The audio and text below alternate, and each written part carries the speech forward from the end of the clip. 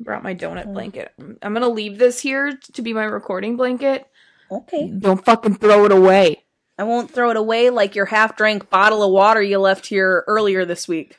Listen, I was planning on drinking it. I didn't even bring a bottle of water from work, so I was like, it's okay, I got one in her fridge.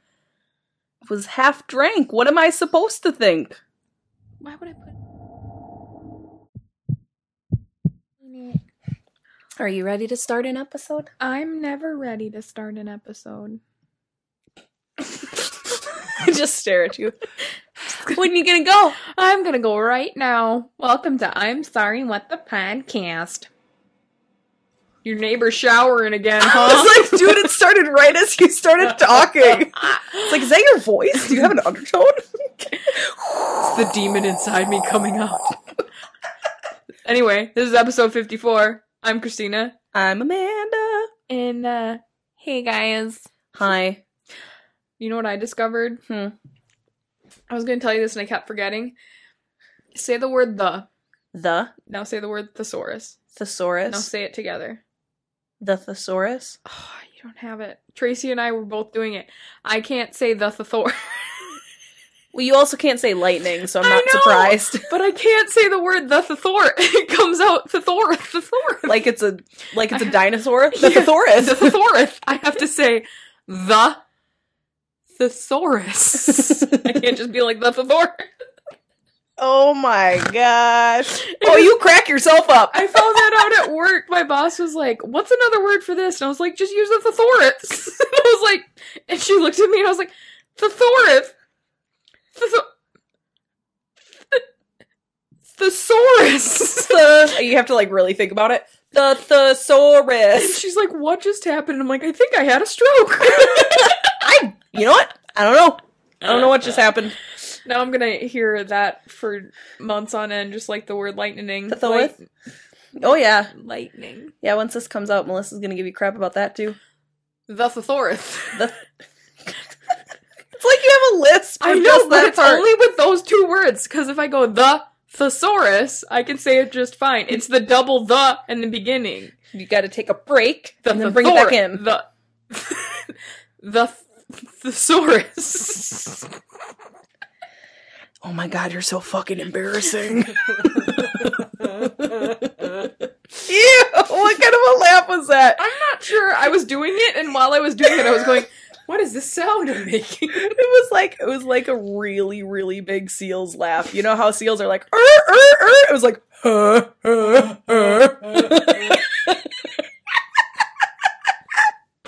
Okay. All right. Woo! So that was my week in a nutshell. Because you realized you couldn't say the thesaurus. Well, I just worked. I don't know. That was my only exciting thing that happened. Cool. Oh, hey, wait. It was my birthday. It was your birthday? I was like, are you kidding me? It was my motherfucking birthday on Tuesday. She's now 31. Yeah, just like old ass balls Amanda over here. I know. Old ass balls.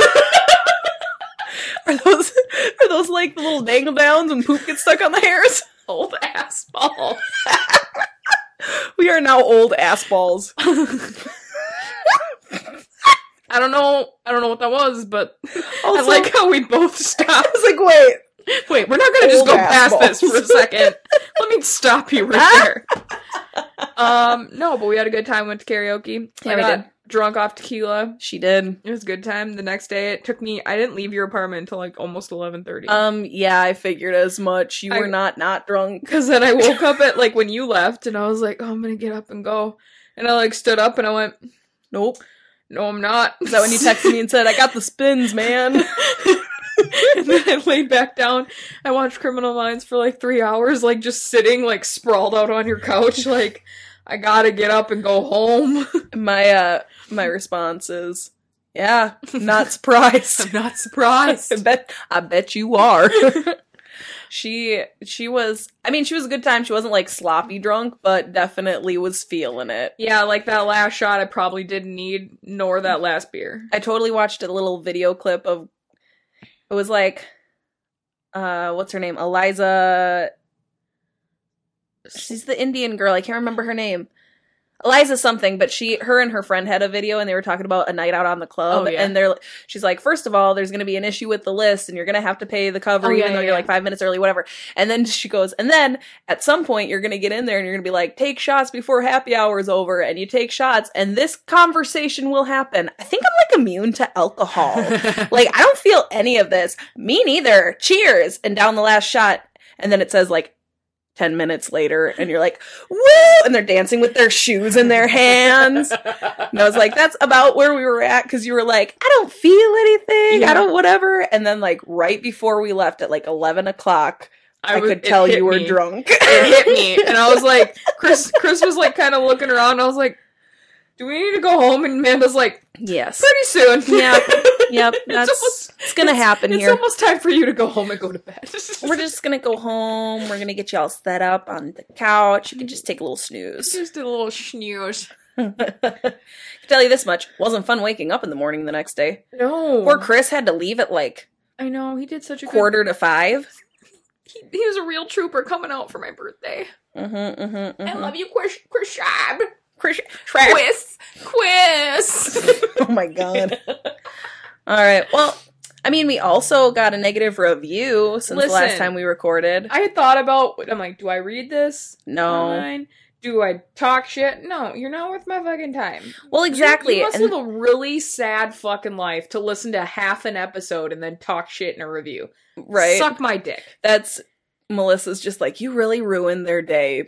And she goes, my question is, have they like been listening since the beginning and got to it and were like, oh no, or did they just choose that episode because they looked up the topic and they're like, they just picked that episode. And, alright, I just have to make one point on this. That says I fucked up their names. I didn't fuck up their names. What I did in my notes was go back and forth between their first name and their last name. I said all the names correctly. It was just I kept interchanging their first names and their last names. So I'm assuming that's what confused them. I don't know. Either way, go fuck yourself. Well, and it's fine. Have your opinion. I just don't understand why someone is so angry about something that they feel the need to, like, you're that impassioned about podcasts that you need to put I don't understand the 1-star review thing. Also, the, like, have some respect for them. I'm like, I don't think we talked shit about any victims ever. We don't. Like, so, it was shit like that. It was just dumb. Like, listen here, you bitch. That's why fine. we give you your email. If you have, like, a serious problem with something and you want us to know, like, if we've offended you, send us an email and we'll take it seriously. But you 1-star review us with your anonymous ass, fuck you. Right. Well, and it's just like, it's fine. You obviously were having a bad day, so. Yeah. Bless your heart. Bless your heart. Yep. There you go. Let's be a Linda. Well, I can't. You can only control how you react to people. Linda's a saint. Saint Linda, man. I can't with her. I love her to death, but she's just too good for this world. She's too good for this world. I'm gonna take her out. That's it. She's done. Finish her. Finish him. Okay. Do you have a story? I do. Oh, good, because why else are we here? Just to talk shit. Just talk shit, get hit. I was just gonna say, and then get hit. And then get hit. Oh no. Oh no.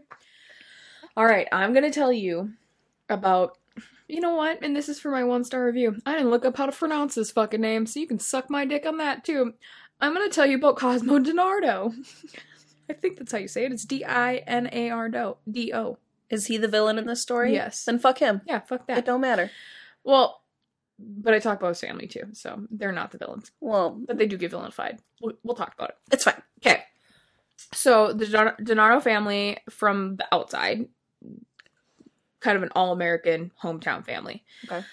Tony and Sandra founded their own concrete and construction business, and then Cosmo, their oldest son, was named after Tony's father. And he was the oldest of 4 kids with a promising future. Like, his dad said he was going to be the mayor of this town. Like, his parents were like, he was on the football team, he was an all-star athlete, like, had a good upbringing. A pillar of the community, if you will. Yeah. Oh, those never end well.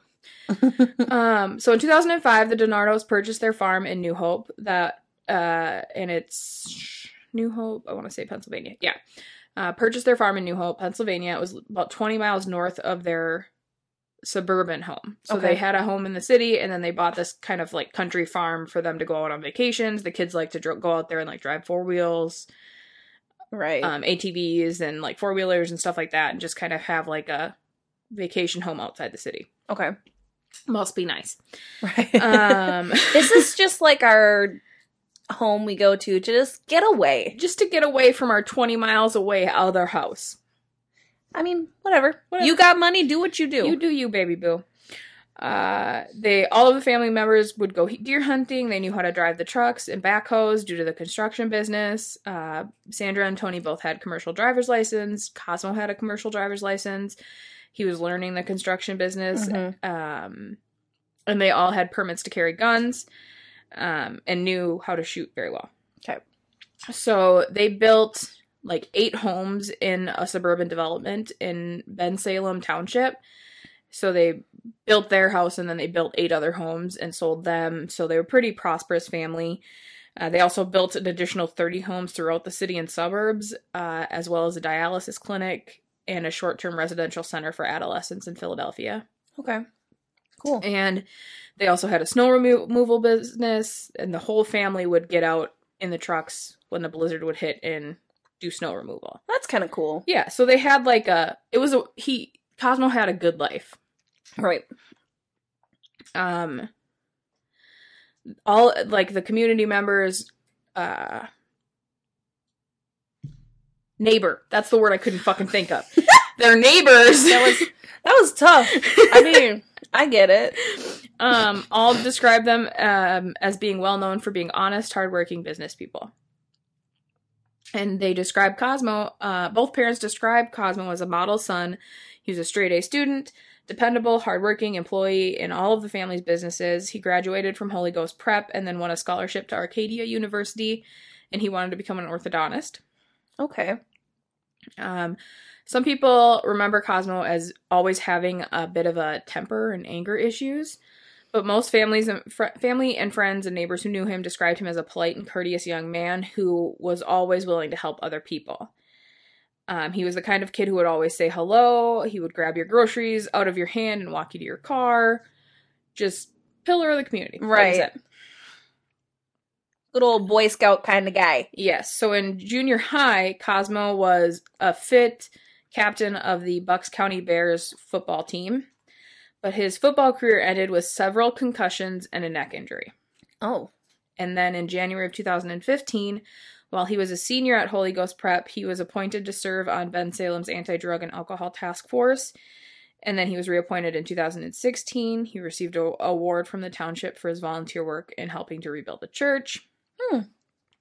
But he began to have issues mid-2015-ish time. Okay.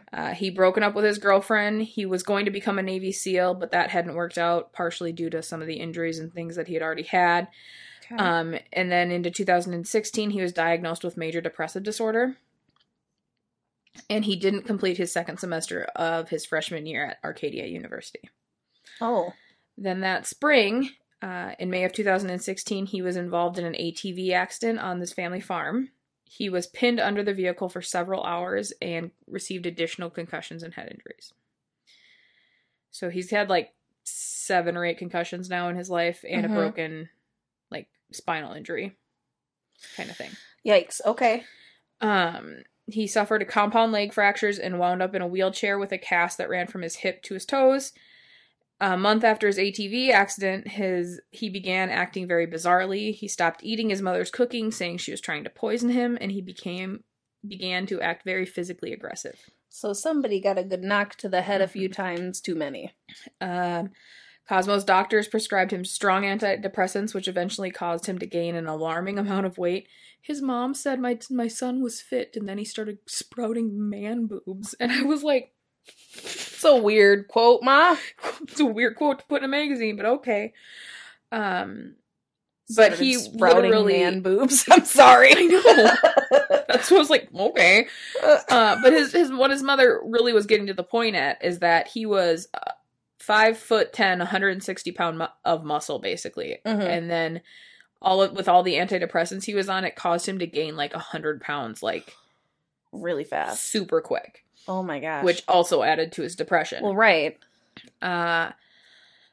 In July of 2016, Sandra was driving Cosmo to Abington Memorial Hospital to get him voluntarily admitted to the hospital for mental issues.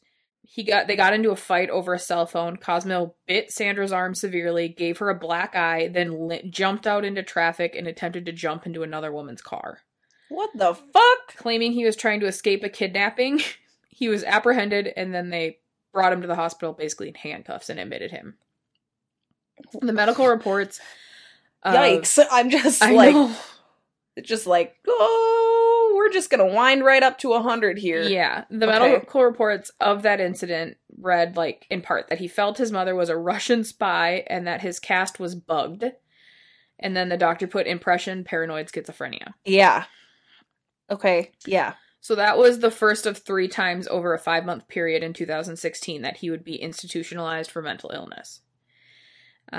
He moved in and out of mental health facilities. And as he did that, he became increasingly more aggressive and more dangerous. So, he stayed at Belmont Behavioral Hospital for 3 weeks, and during that time, he threw a wheelchair at a female technician, struck a nurse several times, and had to be put in restraints multiple times. Jeez. When he showed up at Holy Ghost Prep, his old high school, he just showed up randomly at the open house in October. He acted disorderly, that's all they would describe, and then was removed and banned from the campus. The following month, he was also banned from his college campus following verbal altercations there.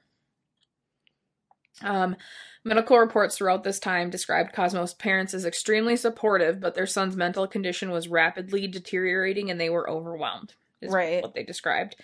He was on and off his meds and having hallucinations. He was hearing voices as well as suffering from delusions, and he was very angry with his father because his father was laying pipe all over town and not during his construction business.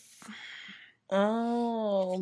He was slinging dick, huh? He was just slinging that dick all over town. Cool. Sounds like a fun guy. Cosmo was aware of it. In November of 2016, Christian Kohler, who was a Penn State psychiatrist, began treating Cosmo. Okay. Along with other doctors. So he was going, like, visiting his regular doctors and then going to see the psychiatrist, but he had other mental health doctors, too, that he was visiting. Okay. So he was... During his first visit, Kohler wrote that Cosmo hunted after his dad with an AR-15, but decided not to kill him in December. He then attacked his father inside the cab of a truck while Tony was driving, prompting him to be committed for the third and final time. Friday night, he was angry at his dad for not coming home the night before. He ended up beating his dad up in the truck. He came after me, and this is what Sandra's statement was. He came after me, and my husband hit him in the head with a brick. Oh, so another head injury. The cops were called because the neighbors saw us running. So, oy vey.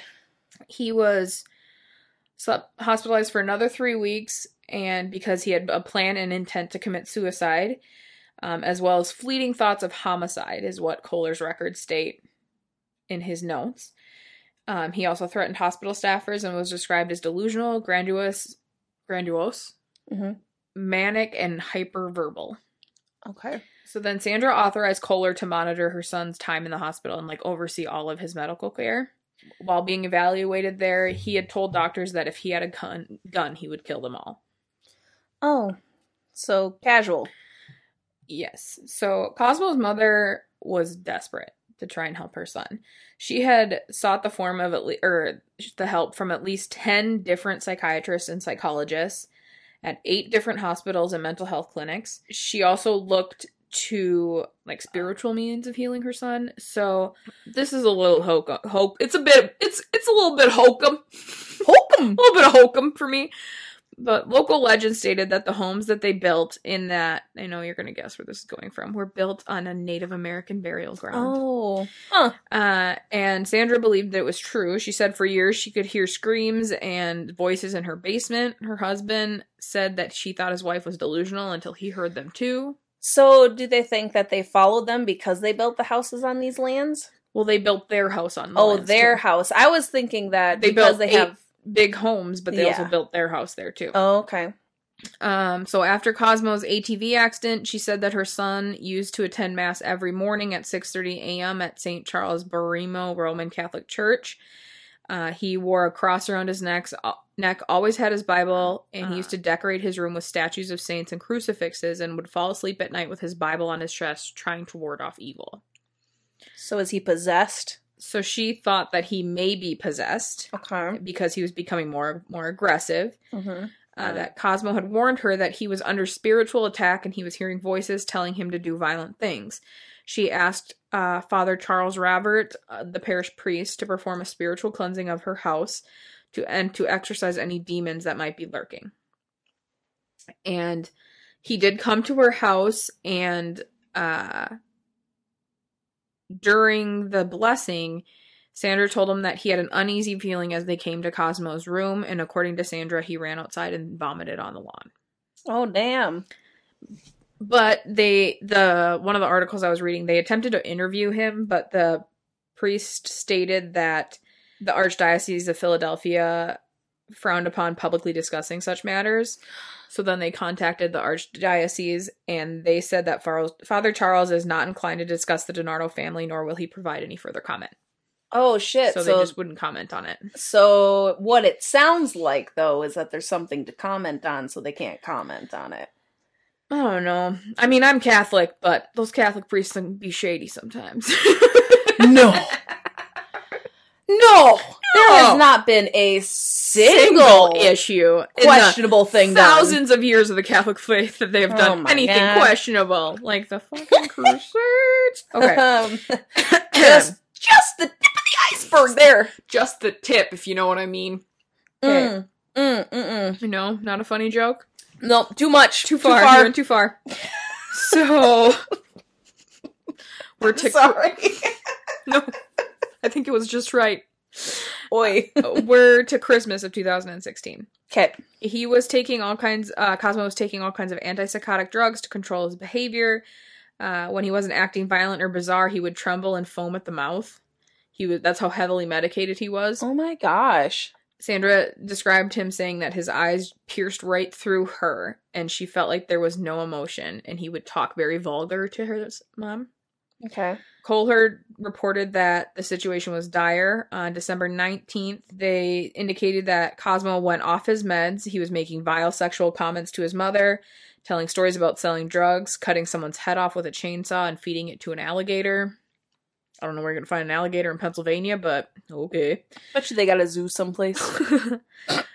So that same day, Sandra actually drove Cosmo to Penn State. Okay, so that was actually a different psychiatrist that had seen him and was saying that. So then she drove him back to Penn State so that she could visit Kohler. Right. And during that visit, Cosmo was acting up again. He punched his mother, kicked an elevator, and wouldn't stop cursing.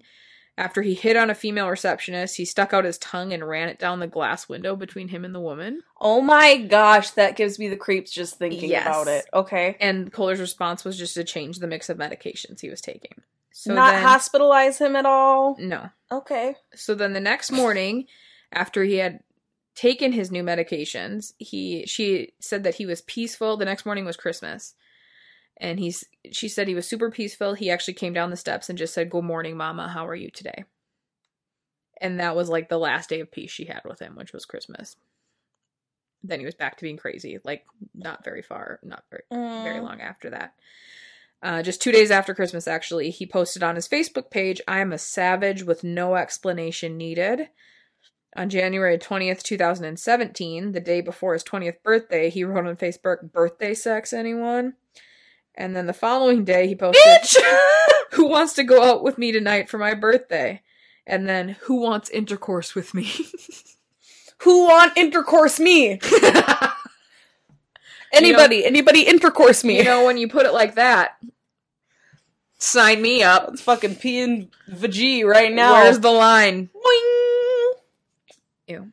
That. So, in February, a neighbor spotted Cosmo getting into his family's Cadillac with a shotgun and called the police. Okay. He was eventually pulled over, and he was in possession of a Savage Arms 20-gauge shotgun. which was a felony under state law prohibiting anyone who had been involuntarily committed for psychiatric care for possessing a firearm. Yep. He was arraigned but never sent to jail. They basically dismissed it due to issues with paperwork.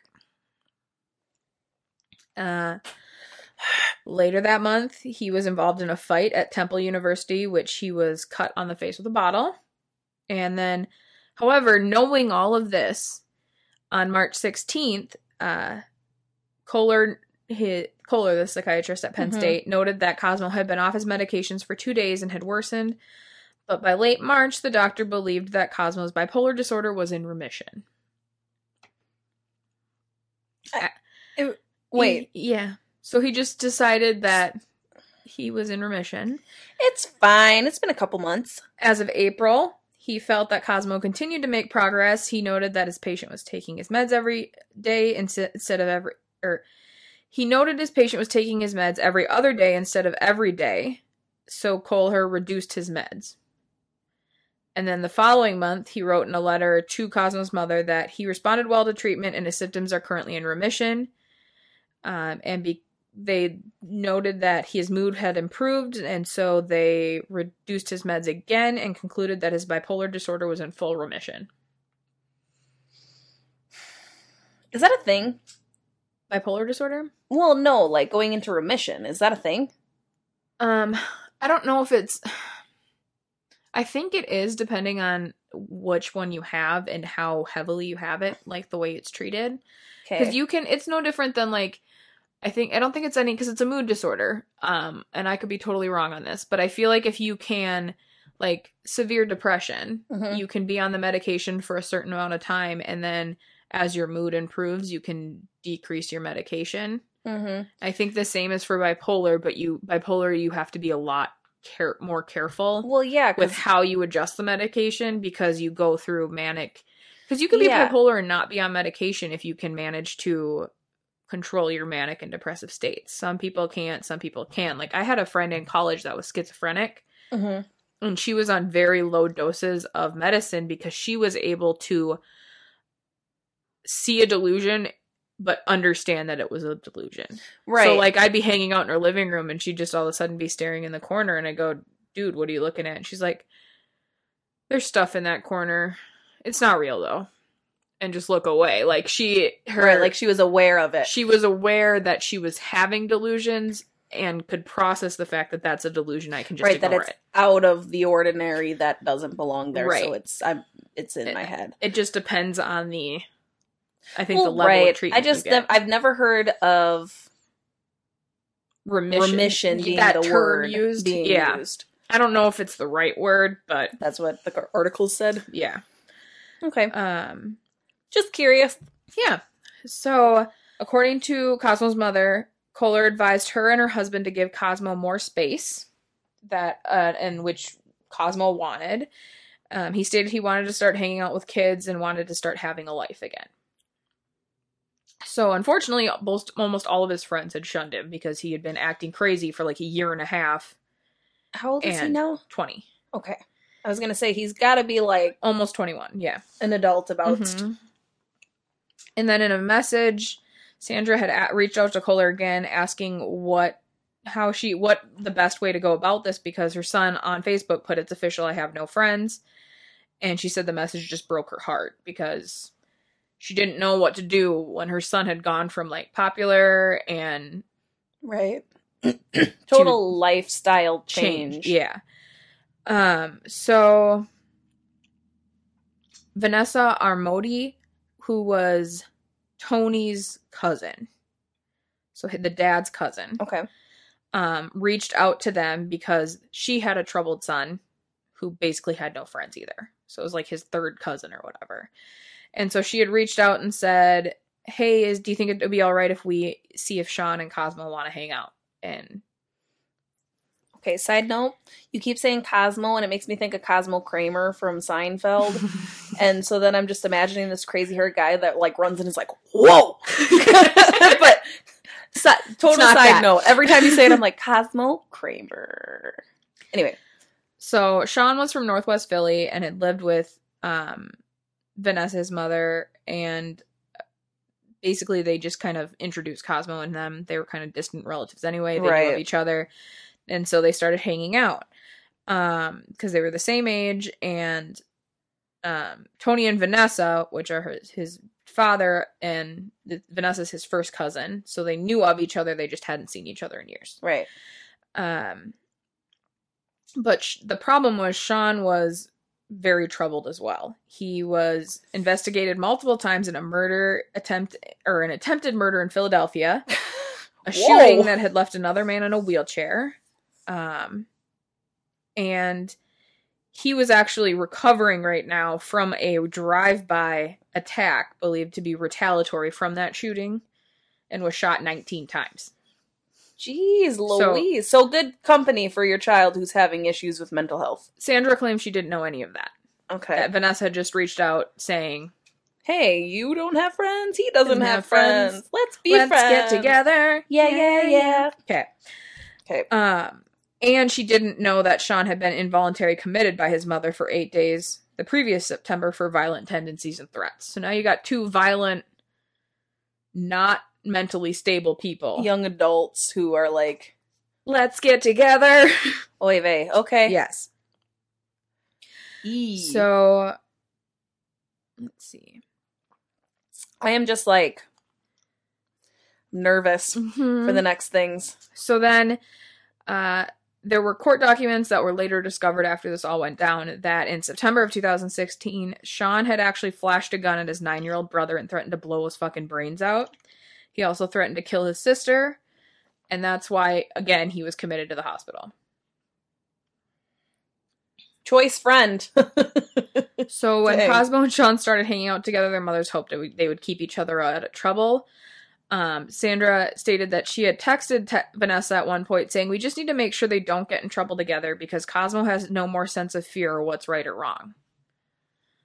Because of his bipolar and his schizophrenia and all this shit. So now we're into July of 2017. We've gone through the last 2 years and we're into July. Mm-hmm. Between July 5th and July 7th of 2017, 4 young men were reported missing in Bucks County, Pennsylvania. So, Jimmy Taro Patrick, 19, was of Newton Township, had been a classmate of Cosmo's at Holy Ghost Prep. Cosmo was a year ahead of him. And the night Jimmy disappeared, he told his grandmother he was going out to get something to eat and wouldn't be long. But at 2 a.m., when he wasn't back yet, his grandmother texted him, Jimmy, where are you? And they didn't find him. He just went missing. So then 2 nights later, and well, you know what happened. Patrick actually had set up to meet DiNardo that night to buy 4 pounds of marijuana. Because DiNardo was selling drugs. Good. With Sean Krantz, his cousin guy relation. So 2 nights later, Cosmo picked up Sean again. They purchased 3 5-gallon cans of gasoline at Home Depot and then 13.5 gallons of gas at another place. This is gonna end so well. Hey. But the people at the stores didn't question how much gas he was buying because he used to pick up gas for all the ATVs. Right. They're just used to seeing him come in and purchase these, so no one questioned it. Then Cosmo and Sean picked up Dean Ficinario? East Coast names, man. They're all Italian. Supposedly to sell him a 1/4 pound of marijuana. They drove to DiNardo's New Hope farm, and then a friend of Dean's told police that Dean had tried to buy a Tech 9 from Cosmo, but when the gun misfired, Dean had backed out of that deal as well. Okay. So according to text messages found on his phone, Dean was another troubled young man. His friends had told the cops that Dean had bought and sold drugs. He was also struggled with depression and had checked into a mental health facility as an inpatient. Oh my goodness. Just like, this is just a cocktail of questionable behavior waiting to explode into a giant issue. Right. So the same day they picked up Dean, Cosmo and Sean picked up Tom Mayo and his best friend Mark Sturgis and drove them back to the farm as well. Tom had dropped out of East Stroudsburg University and was working a construction job and a part-time gig at the gas station when he met up with Konzo. So they actually, Mark and Tom worked for Tony's construction company. Okay. So that's kind of how they knew each other. Friends told police that Tom also sold large quantities of marijuana and that he had gone to see Cosmo and that had brought along Mark that night. Okay. The night the three boys went missing, Cosmo and Sean showed up at the DiNardo's house, seemingly in good spirits. They told Sandra that he had been out quadding, riding ATVs. Cosmo went to his bedroom for the night. Sandra let Sean sleep in another room. And then, the remains of Dean were found on July 12th, 2017, in a common grave on Solebury Township Farm, which was the DiNardo's farm, along with Mark Sturgis and Thomas Mayo. Jimmy Patrick was not found. Okay. So, Dean's body was the first to be identified. He was found with multiple gunshot wounds. Jeez. Mayo and Sturgis were both shot as they had exited their truck, is what they had put together. And then when they ran out of ammunition, Mayo was killed by being crushed to death. They just determined that that's how he died. Crushed to death, like with a vehicle? We'll get there. Okay. All of the bodies were found in a metal oil tank that had been converted to a pork roaster and then set on fire. The tank was then buried with the bodies inside of it. What the fuck? Let me tell you, when I found this story, I was like, I kind of like skimmed it and I was like, yeah, I'm going to do this. And then I like put a little tab on my page and like moved on with my day. And then when I sat down to do my notes and I like got into this, I was like, this story's way more fucked up than I was. I got to the pork roaster and I was like, Jesus Christ. They made it. Oh my God. Okay. Yes. So, when Sandra and Tony DiNardo repeatedly asked their son why police were searching their farm, he kept saying he had no idea. After the police arrested Cosmo, his parents at first refused to believe their son had killed any young men, but he finally came clean. And so during a lengthy videotape confession on July 8th, DiNardo told police that he had killed Jimmy Patrick, his first victim, in self-defense because he saw a Glock in Jimmy's backpack. I knew he was gonna whack me, he said. So I whacked him first with the .22 rifle and put 2 in the back of his head. So, the rifle police said was reported stolen a year or two earlier from North Carolina. When police interviewed Cosmo's parents, the DiNardo said they had no idea how either it or a shotgun found at the barn had ended up in Cosmo's hands. Because they had, after one of his first, I think after that shotgun incident where he was driving in the Cadillac, they took all of the guns out of the house. Right. Except for his mom's, because his mom worked in a shitty area sometimes at one of the help centers. So she had one gun that was stored in a lockbox in the house. Okay. But all of the other guns had been taken out of the house. So they're not sure how he got those.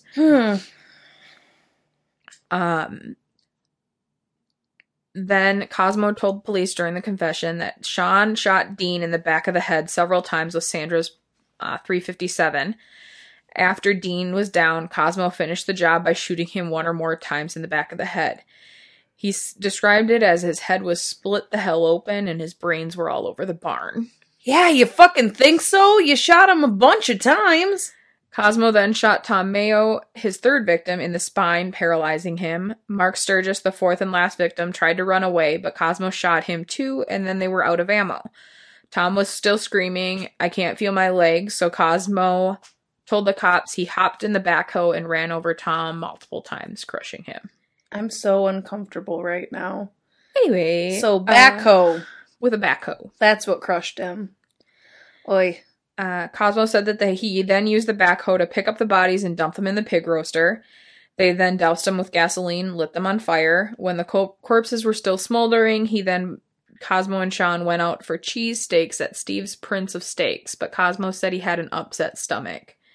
He said, "I just did something super gruesome and I didn't have an appetite." The other thing that was noted is between the first kill of Jimmy Patrick and the second 3 kills, he had gone to visit Colher.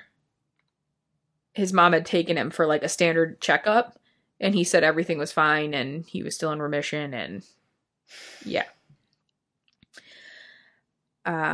During his confession, Cosmo, who was completely off his medication and totally manic, was alternatively giggling and making small talk with the cops and lawyers. He finally broke down and cried, "I don't know why I did this shit, man. I threw my life away for nothing. My life is done for nothing." Yeah, so when his confession was over, he said at the end, "I'm just a happy-go-lucky guy. This is why it's so fucked up." That's why it's fucked up? And Cosmo's defense attorney said that 90% of Cos is a fun-loving, good son, and you've got this dark side that fucking eats you up and it kills people. So. Wow. In May of 2018, he pleaded guilty to 4 counts of first-degree murder and related charges that included robbery, conspiracy, and abuse of a corpse. To escape the death penalty, he agreed to show police where he had buried Jimmy Patrick's body on the farm, which was a half-mile from the common grave where he had buried the other 3 victims. The judge who sentenced Cosmo to 4 consecutive life terms noted that during his confession, Cosmo had shown that to him, human lives are disposable and that they have no value. The night Cosmo killed the 3 men, it is believed by prosecutors and the investigative team that he had actually intended to murder one more victim, his father. Earlier that evening, Tony had pulled into the driveway at the farm, according to the police records, and he quickly turned around and left when he saw Cosmo, because he had another woman with him in the truck and didn't want Cosmo to catch him together. That seems really cool. Police records show that Cosmo called his father 3 times on his cell phone that night and left a message saying, "Come home, come alone." Yes. So I can kill you! So last May, after he went off his meds again in prison, Cosmo became manic and got into a fight with his prison roommate. He was placed in solitary confinement where he made the mistake of covering the only window with a towel. When he didn't respond to commands to take down the towel, they basically stormed the cell and beat the shit out of him. Well, he wound up in the prison hospital with a broken nose, an injured jaw, and a probable concussion. Well, I mean, when they come in, they don't know what they're going to be coming into, so they're ready to lay you down on the ground, and if you don't do it right away, they're going to put you on the ground then. Right. So then last November, Sean Krantz, Cosmo's accomplice, went on trial, and the courtroom was packed with reporters as well as family members of the 4 victims. The jury found Krantz guilty of first-degree murder in the death of Dean and voluntary manslaughter in the deaths of Mark and Tom. A judge sentenced him to life in prison for Dean's murder and an additional 18 to 36 years for the other 2. But they are currently in the appeals process. Okay. And the conclusion is everybody is suing everybody in this. Oh, so it's just a clusterfuck of lawyers. Right. So the victim's family are suing DiNardo's for wrongful deaths of their children because they are saying in their lawsuits that they enabled their son and allowed him to have access to weapons. Okay. And basically gave him a playground of weapons to play with at the farm or whatever. I personally feel in reading through, like, the articles that I went through and everything that his parents are being vilified. Mm-hmm. I mean, the dad's kind of an asshole for slinging his dick everywhere. But other than that, his parents did everything in their power. Right. To try and make him better. And his mom said she's like, I don't even know how...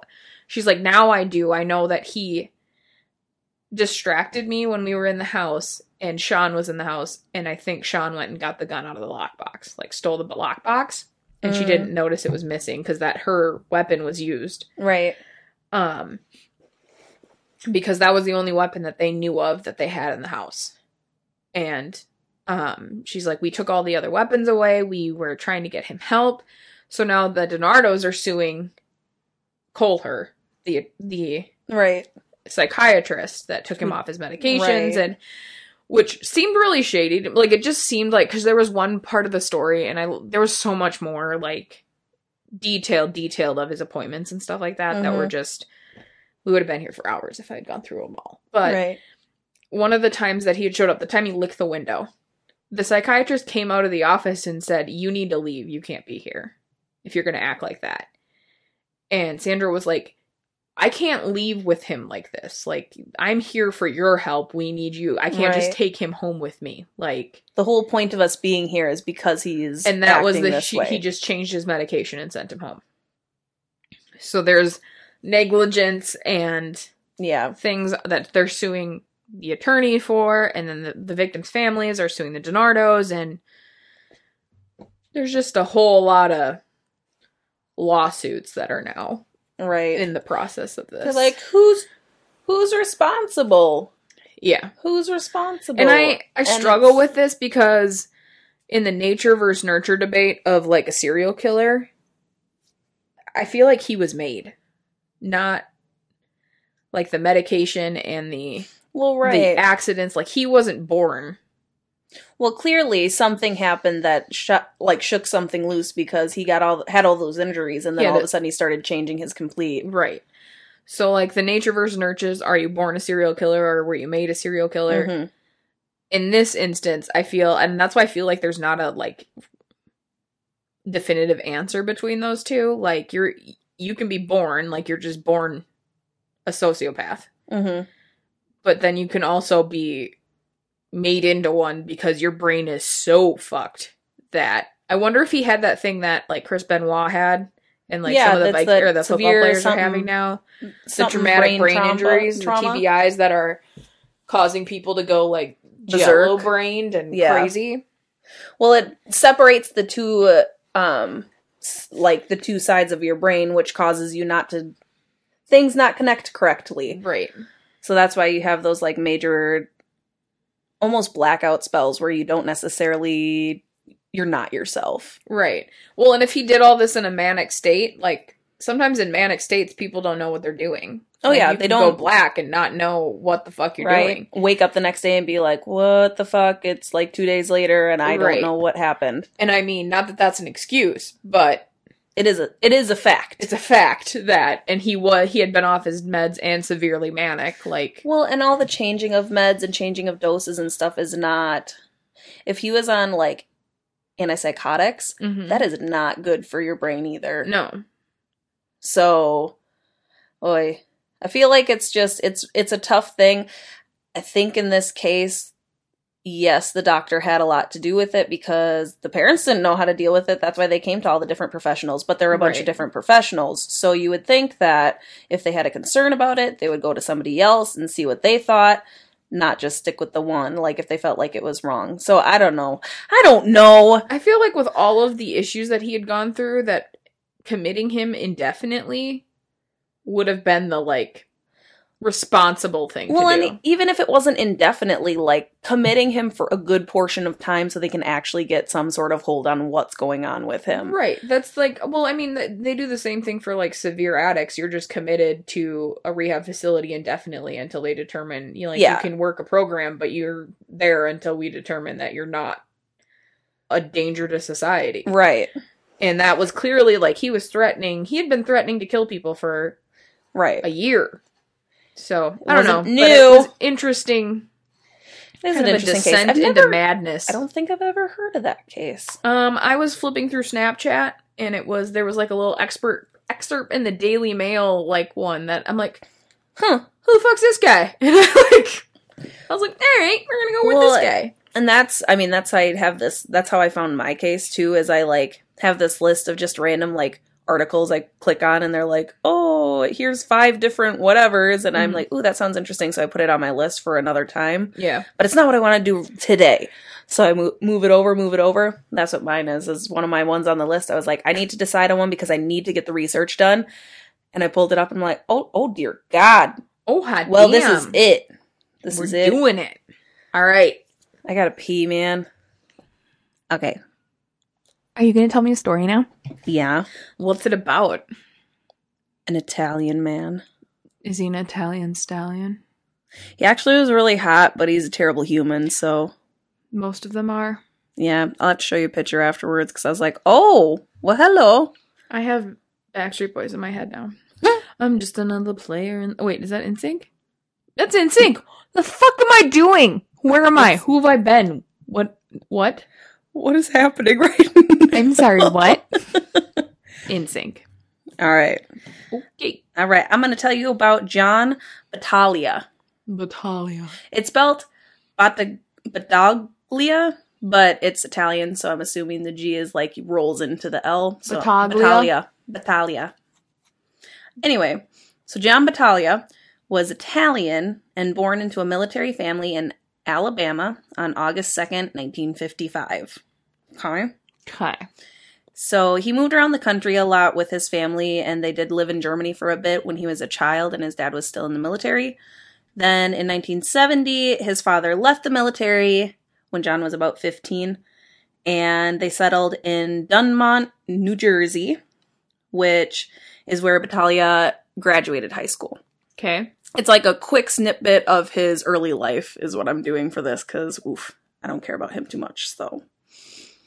He attended Fairleigh Dickinson University after high school, majoring in accounting, after attempting to get into the pre-med program but not getting into it. And then he dropped out of university in 1976 because a friend said that he should. And after getting into some trouble with drugs, he joined the Marines. So he wanted to straighten his life out and thought that was the best way to go about it.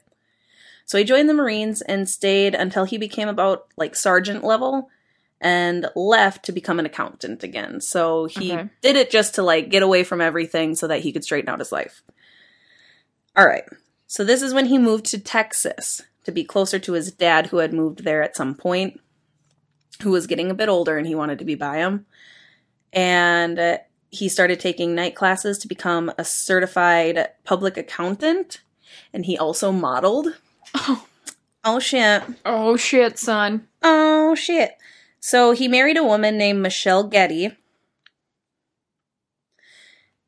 And sorry, message, get the fuck out of here. I'm trying to read right there. I just scrolled up.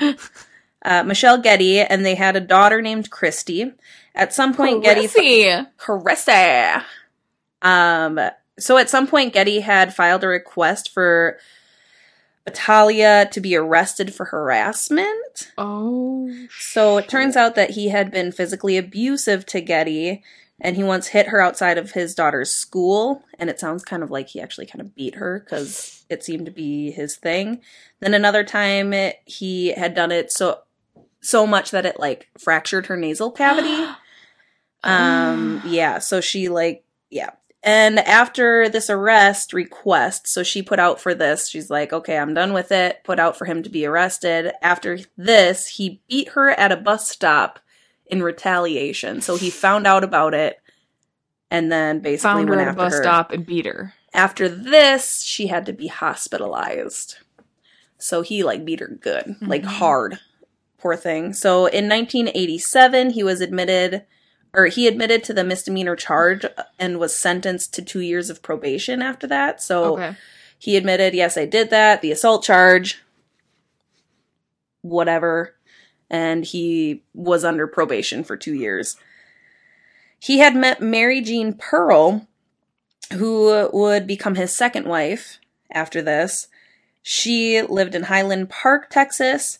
They got married on April 6th of 1991, and they had 2 daughters, Mary Faith in 1992 and Liberty May in 1995. On January of 1999, Pearl separated from Battaglia with complaints of verbal abuse, and he was legally not permitted to see her outside of exchange of their daughters after that. Okay. Because he had violent tendencies. I don't think she actually complained about physical abuse, but threats and stuff. So towards her, not towards his daughters. Okay. See, that's the thing. Is it nothing was, even she said he never showed any sort of aggression or even angry words towards his daughters. So she never thought that, she wouldn't think that there was any issue with him seeing them. Mm-hmm. Christmas of 1999. He was on a visit with Faith and Liberty when he attacked Pearl. So when they were exchanging, he attacked Pearl. After this, he pleaded guilty to another misdemeanor level assault charge. So he just couldn't control himself. Yeah, he had these outbursts. These adult tantrums drive me freaking crazy. Mantrums. Go on. So again, he was only given 2 years of probation. Okay. Okay. So immediately after this, Pearl filed for divorce because at this point they were still separated and like not necessarily trying to work things out, but they were trying to figure out like how she wanted to go about things, you know? Right. And so she immediately filed for divorce after this, which was finalized in August of 2000. Okay. Okay. So even though he was on parole, or well, on probation, he was not supposed to be in contact with Pearl because of this, because she's the one who he assaulted. Mm-hmm. He continued to harass her. He would call her, message her, email her. So she tried to get his probation revoked and sent him to prison because he obviously wasn't, because of the violent history. The idea. Yeah, he obviously wasn't paying attention, like listening to what he was supposed to be doing. So she was afraid he was going to escalate. Mm-hmm. Along with her knowing that he was smoking a lot of marijuana and doing illegal drugs, which was a violation of his probation as well. Yeah. So Pearl said that he had never been violent towards his daughter. In fact, he doted on them. So he was allowed periodic visits with them. Granted, it had to be in a public place. And he wasn't allowed to bring them to his house without having somebody there. Okay. So Jacqueline Floyd of the Dallas Morning News said he fooled people into believing that he was a devoted father. Foreboding. So this doesn't end well then. Well, I mean, this is a true crime podcast. I'm not going to be like, and everybody lived happily ever after. It could have been I Survived. You don't know. Could have been. You're right. Could have been. It's not. It's not. Oh, I don't want to laugh. I'll laugh. Okay, so on May 2nd of 2001, so this is a year after they officially finalized their divorce.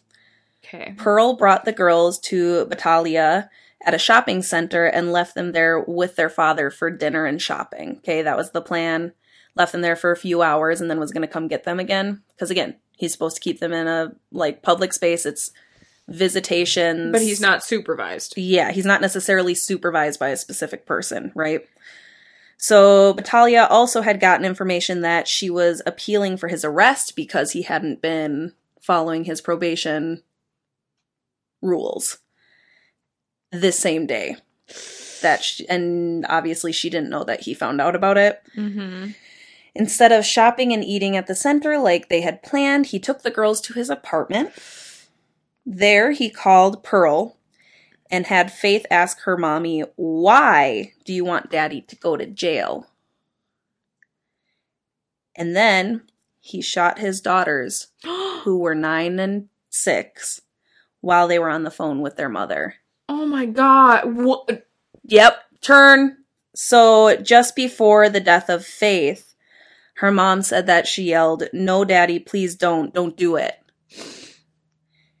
Faith was shot 3 times and Liberty was shot 5 times. Can you imagine hearing those gunshots over the phone? Right. It's like, I can't hang up to call the police because I need to know what's happening, but also I have to call the police, like someone needs to get there. Right. I just can't even it makes my chest tight. So after this happened, he said to Pearl, "Merry fucking Christmas." Assuming it's a flashback to the Christmas that he beat her for a visitation, remember? Oh my God. And then, hung up. And so she hung up and she called 911. After he had killed his daughters, he left a message on their little answering machine in their room. So I don't know if they had a separate one for, a separate phone line at Mom's house or what. But they had their own answering machine. And this is the message that he left right after he killed them. "Hi, girls. I just wanted to tell you how very, very brave you were, and I hope that you are resting in a better place now. I wish that you had nothing to do with your mother. She's evil and vicious and stupid." The end. Yeah. Dude, I'm on my period. I must be getting my period. Are you crying? I'm about to fucking cry. Well, it's fucking sad. I, cried reading this stuff, and oh my God. I wish there was more information about things because everything that it was all the same information, but it's so sad. And so anyway, after he did that, he left to go to a tattoo shop and tattooed 2 roses on his left bicep symbolizing his daughters. The ones you just fucking killed? Yeah. What a dick. I know. So shortly after he left the tattoo parlor, he was taken into custody and had a fist fight with one of the officers that was arresting him and left with a black eye because the officer kicked his ass. Authorities found 16 firearms in his house. 16? Yeah, it's a little excessive. I mean, maybe. And the main thought is that he killed his daughters just to get back at his ex-wife. Yeah. Obviously. Batalia's capital murder trial started on April 22nd of 2002 in Frank Crowley Courts Building in Dallas. Howard Blackman was the lead prosecutor, and Paul Johnson and Paul Brockley. I was trying to figure out how to say it, but Paul Broccoli? it's like it's B-R-A-U, bra, and then C-H-L-E. Broccoli. They were his defense. So 2 Pauls were his defense. So broccoli and carrots were his defense. Broccoli and Johnson. So the jury only deliberated for 19 minutes and declared him guilty on the highest charge of capital murder that they could. Fuck yeah. The defense tried to argue that their client shouldn't get the death penalty because he had bipolar disorder. So no, fry that motherfucker. So yeah. So when you were telling your story, I was like, ooh, bipolar, Italian. We got some similarities happening. But on April 30th, that same jury voted to sentence him to death. He was then sent to the Polunsky unit near Livingston, Texas, to await his sentence. They didn't sentence him to death in Texas? They did. I just said they sentenced him to death. Oh, I thought it was life in prison. No. It was death? I just said death. That's when you said that. Oh, they didn't do that? It's like, wait, did I say something else? I thought you said they sentenced him to life in prison. I don't know where my head was at, but... After sentencing, there were victim impact statements, and Pearl had said to him that he can burn in hell, obviously. And you are one of the most heinous murderers of modern times. I would like to say the next time that I see you is when they're putting the needle into your arm, but I'm not going to waste my time to be there. Oh, shit. Getty, his other ex-wife, supported the execution, as did his daughter, Christy. Fuck yeah. The death sentence gets an automatic appeal legally.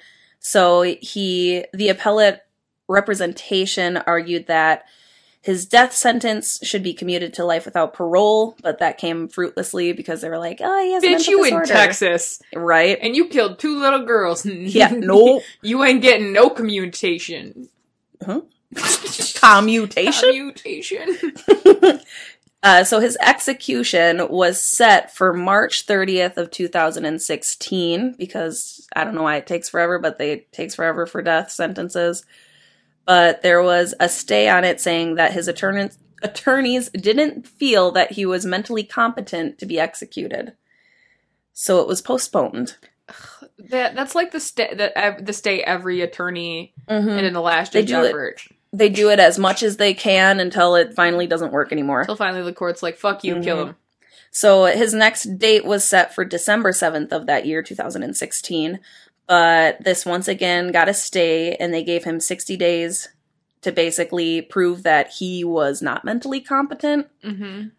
But on September 20th of 2017, his mental illness argument was officially dismissed, with experts stating that he most likely was faking all of his major symptoms that he said he had. Oh, shit. Then, on October 31st, Halloween of 2017, his death warrant was signed, and his execution date was set for February 1st of 2018.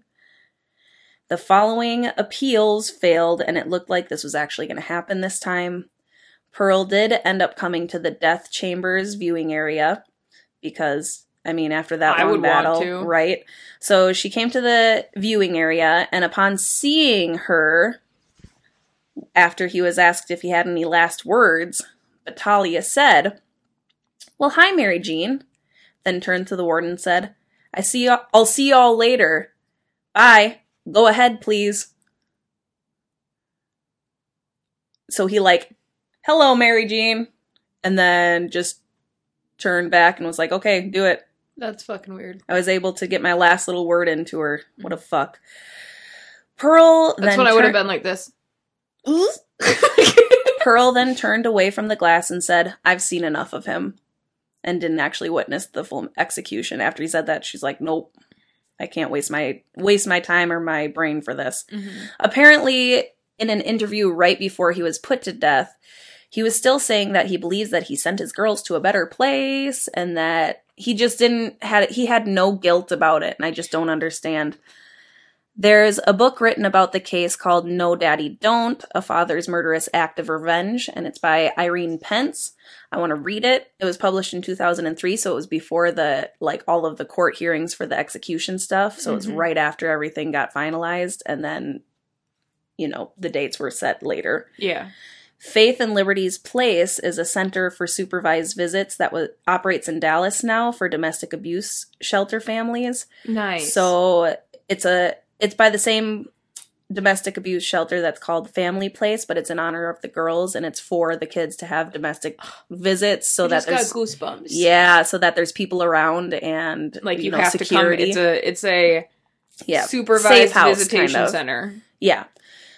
Visitation laws also were revised and made to look at past offenses more seriously and before they consider even having any sort of visitation with children. Okay. The judge that dismissed his assault charges the year before the killings, because remember, he was just like, oh, well, we'll just minor assault, whatever. Mm-hmm. So he actually had stepped down because she had been trying to get him arrested, and he's just like, oh, we'll just put him on probation again, even though he already had the past of beating his wife and just terrible things.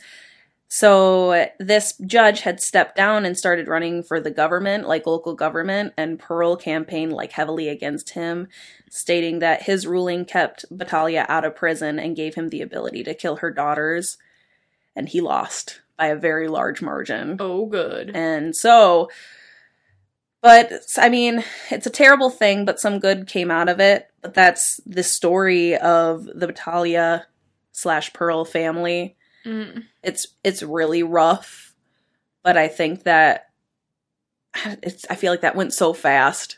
Oh, you did a good job. Yeah, but yeah, that's all that there was, because everything that it was tough because anything that I read that was a personal thing about it, you could tell it was a very personal thing about it, where they, I don't want to say made things seem more dramatic than they were, but it was just focusing on, yes, it was biased. So I had to go onto Wikipedia and do that for the bones. And then I watched a few different random slideshows on YouTube that talked about the murders. And that's why I was if I had that book and I had the time, I would have read that and gone for it that way. But it was interesting. I had never heard of it. It was one of those that I put on my list because I was like, oh, cool. And then I couldn't remember what it was. And so I put it in Google and I was like, oh shit. Oh no, this is sad. It was good. It's fucking, well, not good, but it was fucking sad. Yeah. I don't like it. Hate every story you ever tell me. I know, I'm sorry. You're the worst. I'm sorry. Oh, you're showing me a picture? Yeah. Oh, yeah. Oh, yeah. Oh, yeah. I'll give him that. Not a bad looking feller, but okay, this is kind of sad, but it's a picture of him with his daughters, Silver Fox-esque. Oh, yeah, it's really sad. Yeah, but I don't know. It was interesting. Here he is, old, on death row. Good. Fuck you. Fuck you. He's dead now, so it's fine. Sometimes, Fucker. Sometimes I wish there was old school justice still.